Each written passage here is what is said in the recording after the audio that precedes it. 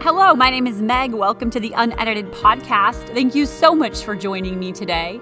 The goal of this podcast is to help you both develop and enjoy the habit of daily Bible reading and prayer. About 20 years ago, at a very low spot in my life, I was convicted to begin this simple discipline, and I looked up years down the road to see how God had used this habit to heal deep places in my heart and do incredible things in my life.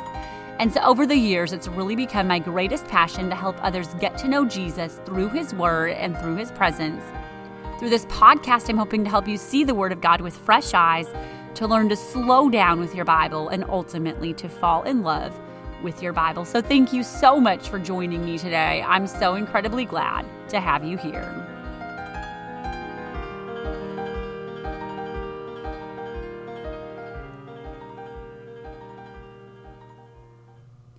Today's episode is going to be very practical. I am just going to share a few tips and instructions on how to use the Blue Letter Bible app. I am passionate about Blue Letter Bible app. I often jokingly say that I should be a sales rep for them. Probably wouldn't pay very much because it is a free app. But I do often pitch this app shamelessly, and I use it almost daily.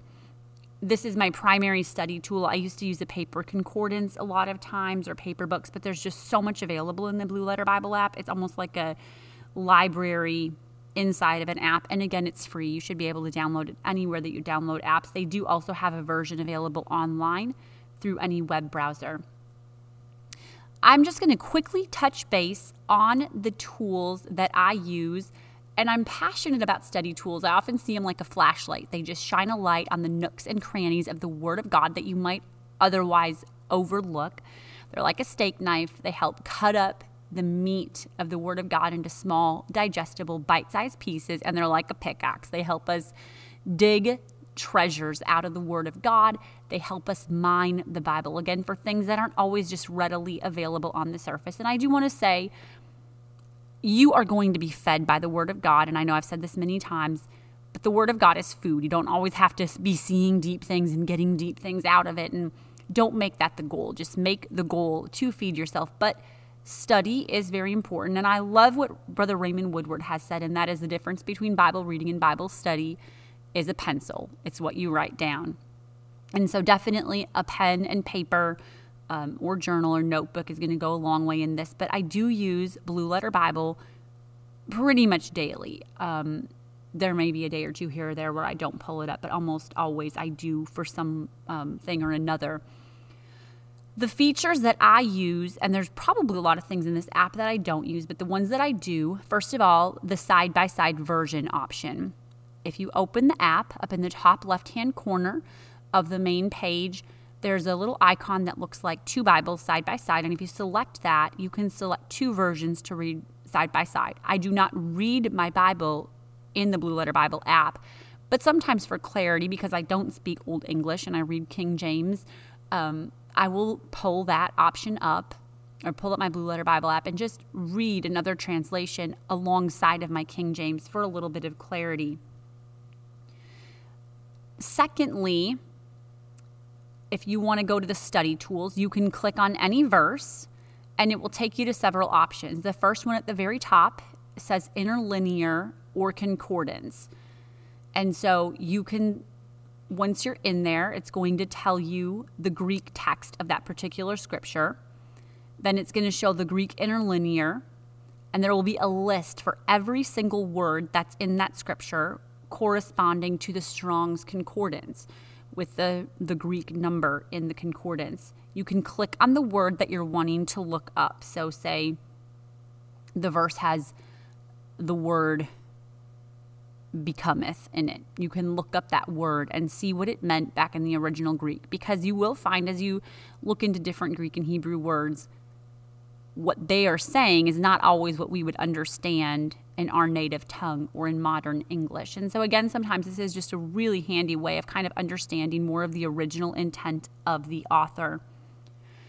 You can click on the word that you're wanting to look up. From there, it's going to take you to more specific information on that word. And this will give you the number for the Greek or Hebrew dictionary. It's going to give you audio of how that word sounds in Greek or Hebrew. It's going to give you how the King James Version translates this particular word. And then right below that is going to be the Strong's definition and how Strong's defines it different ways in the Bible. Right below the Strong's section is something called Thayer's. And I've been using this a little bit more than Strong's because it's more specific. Right up at the top of it, it's going to say jump to Scripture Index. And when you click on that, it takes you down below all the definitions, but to the particular verse that you are wanting to look up a definition for. And it will show you what the Greek or Hebrew word means in that particular verse. And then right below that section is concordance results for every time that Greek or Hebrew word is used in the Bible. Again, because a Greek or Hebrew word may be translated into several different English words. So it will just show you that original root, or not root, but the original word in that original language and all the different verses that it was in the original text. So again, I know without visuals, it might be a little bit hard to understand, but I just wanted to kind of walk you through some of the things that are available in the concordance section. The next line down in the study tools is Bible comparison, and I use this very often. This takes the verse that you're reading and it lists it in probably 20 to 30 different translations. Again, just kind of gives you a composite of how different people have translated that verse, and it can really help shed light on the meaning of the verse. Next down is cross references. I truly don't use this very often, but that is there. The next down is text commentaries, and this is something that I do use frequently. There's a number there, but I personally read Matthew Henry and Charles Spurgeon pretty regularly. Now, I always take what they say with a grain of salt because I do have some doctrinal differences with them, but they just share a lot of very deep insight into the scriptures, and a lot of times their commentary really ministers to me. The next line down is going to be audio. It'll take you to some different sermons from different people. I really haven't listened to much there except for Elizabeth Elliot. She has a lot of incredible things to say, and some of her perspectives can be very, very ministering. Next down in the study tool section is dictionaries. There's a lot of different options there if you're wanting to look up different customs of the Bible or different meanings of words of the Bible. I personally use Vines if I do want a Bible dictionary, and that would be available in that dictionary section. Next down is going to be different notes options. I don't really do this because I use a journal, but again, if you were more of a note taker, digital note taker, this could be a really good option for you. Then it's linked to that particular verse in the Bible. Next is going to be the audio Bible, and this is really handy. You can listen to it in whatever version you have pulled up. So if you want to listen to it in New Living, if you want to listen to it in New King James, if you want to listen to it in CSB, if you want to listen to it in King James, you have three options. First of all, listen just to that chapter. Second of all, listen to the chapter 7 times, which I really, really like that option, because a lot of times if I'm listening to the Bible, my brain might start to wander, and so I pick up just different things each time. Or if I'm listening to it maybe while I'm getting ready in the morning, again, I can just pick up things every time that it's going through that chapter. Or you have the option to listen all the way to the end of the book. So the audio Bible is very, very handy. Then just down below that in the study tools, there is a highlight section. So you can highlight verses in different colors. And again, I realize that there's a little bit of a challenge without visuals explaining something like this, but hopefully it will help, if nothing else, encourage you to get the Blue Letter Bible app and utilize the Blue Letter Bible app. It's free. It's an amazing compilation of tools, and this is just a shameless pitch for you to use it and to dig into the Word of God maybe a little bit more deeply than you have before. It really does help bring the Word of God to life. Today, I am going to share an unedited entry called Surprise. Just a simple thought. And at this time, I will read today's unedited entry, Surprise. Last night, I was saying, "Blessed be the name of the Lord," and I began to think of Job. Job surprised Satan. Job did the opposite of what Satan expected and predicted. Job chapter 1 in a nutshell goes like this. Job is introduced as a great godly man, the greatest of all the men of the East. Number 2, there was a day where Satan presented himself before God. He tells God he's been walking to and fro in the earth. Number 3, God asks Satan, "Have you noticed my servant Job?" God goes on to pay Job some very high compliments. Satan goes on to say, "Of course he fears you. You have protected him, blessed him, and increased him. But now put forth your hand and touch all that he has, and he will curse you to your face." Satan knows what Job's response will be. God grants Satan permission to do anything he wants in Job's life, with the exception of touching Job's personal body. Satan goes on a destructive rampage in Job's world. There was a day, and on that day he lost his oxen, his servants, his sheep, and his camels. Then a final devastating volley of news is delivered. All 10 of his children have tragically died when a house caved in on them. In a quadruple whammy, Job is assaulted with the news of brutal loss once, twice, 3 times, 4 times in one day. Utter calamity, total ruin. All that was his at 7 a.m. is gone by 4 p.m. All times are approximate. His serene, peaceful, plentiful life was shattered, gone, up in smoke, or down in pieces. It really is hard to imagine this level of loss. Then Job surprised Satan. Then Job arose and tore his garments and shaved his head and fell down upon the ground and worshipped and said, "Naked I came out of my mother's womb, and naked shall I return. The Lord gave, and the Lord has taken away. Blessed be the name of the Lord." I actually think it was more than a surprise. I think it was a shock. Satan had planned on a particular response from Job. He already scripted the story and how it was going to go down in his mind, and he had boldly communicated that to God. "He will curse you to your face." Chapter 2. Satan comes back to God, and God again flaunts Job to Satan. He still holds fast his integrity in spite of all you've destroyed. Satan responds by saying, "That's because he still has his health. Touch his bone and his flesh, and he will curse you to your face."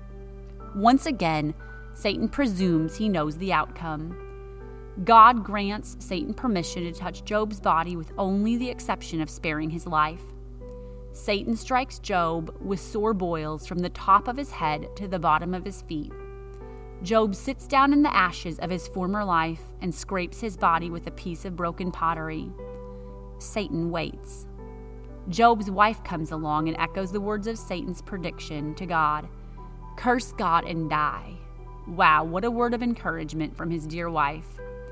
Satan waits. Surely any moment it will happen. Job's pain will override his faith, and he will surely curse God now. His response to his wife confirmed what God knew of him from the start.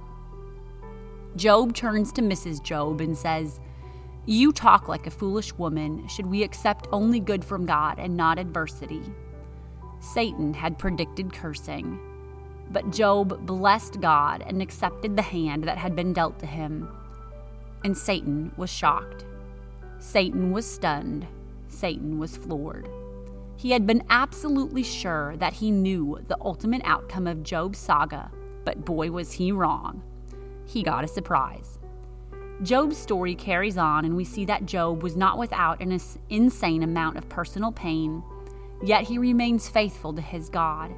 His story, in spite of utter loss and calamity in the beginning, ends with a fresh, revolutionized view of God, personal repentance, sacrificial worship, prayer for his friends, and God not only restoring his losses, but doubling his losses. Surprise! Oh, to live a life that surprises Satan. He thinks the waves will drown us, but we keep on treading. He thinks the whispers of despair and hopelessness will convince us to give up on God and maybe even life. But we hold on to the life preserver of faith and refuse to let go. He sees us stumble and falter and fail and counts us out of the race, but we get back up and keep on running with bloody knees. He sees our losses and our crosses and assumes that their collective weight on our backs will be more than we can bear. He assumes their heaviness will see us sidelined, but we keep on walking in the strength of the Savior.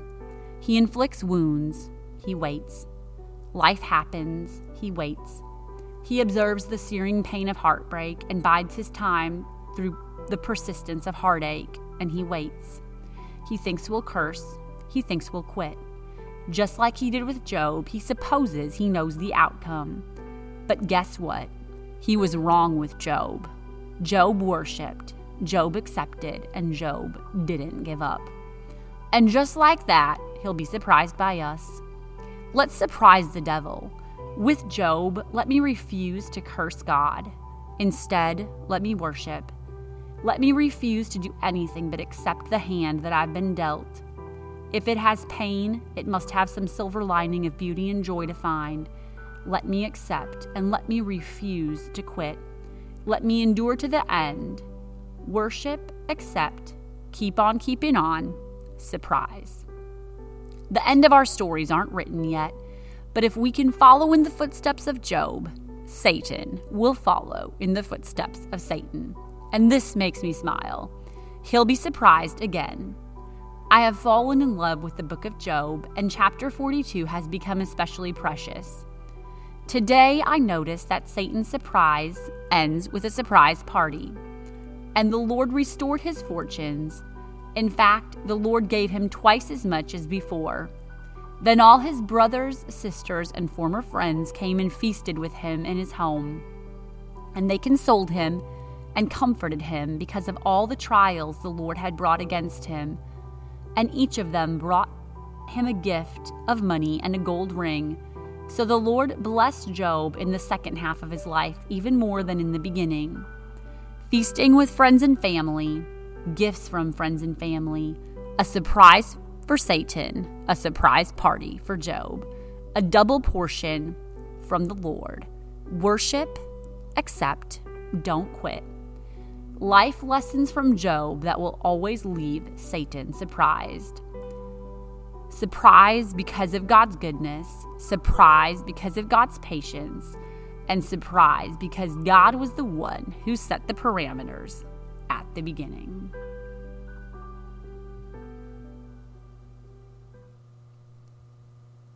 So today, just a few practical tips for using an incredible tool, Blue Letter Bible, and a little encouragement to remind you that you are going to surprise Satan. He thinks you're going to bow out of the race. He thinks you're going to give up. He thinks that somewhere along the way, he's going to discourage you to the point that you will go back. But there is nothing to go back to. Keep walking with Jesus. If you're going through a trial, you're going to come out on the other side. And I just wanted to remind you that you, again, are going to surprise Satan. Thank you so much for joining me for this journey. I look forward to meeting up with you again next Friday. If you have questions or to download a typed or handwritten transcript of today's entry, you can visit megunedited.com. For now, go grab your journal and your Bible. I look forward to the power of this habit in your life. This is Unedited. This is for you. Happy Friday.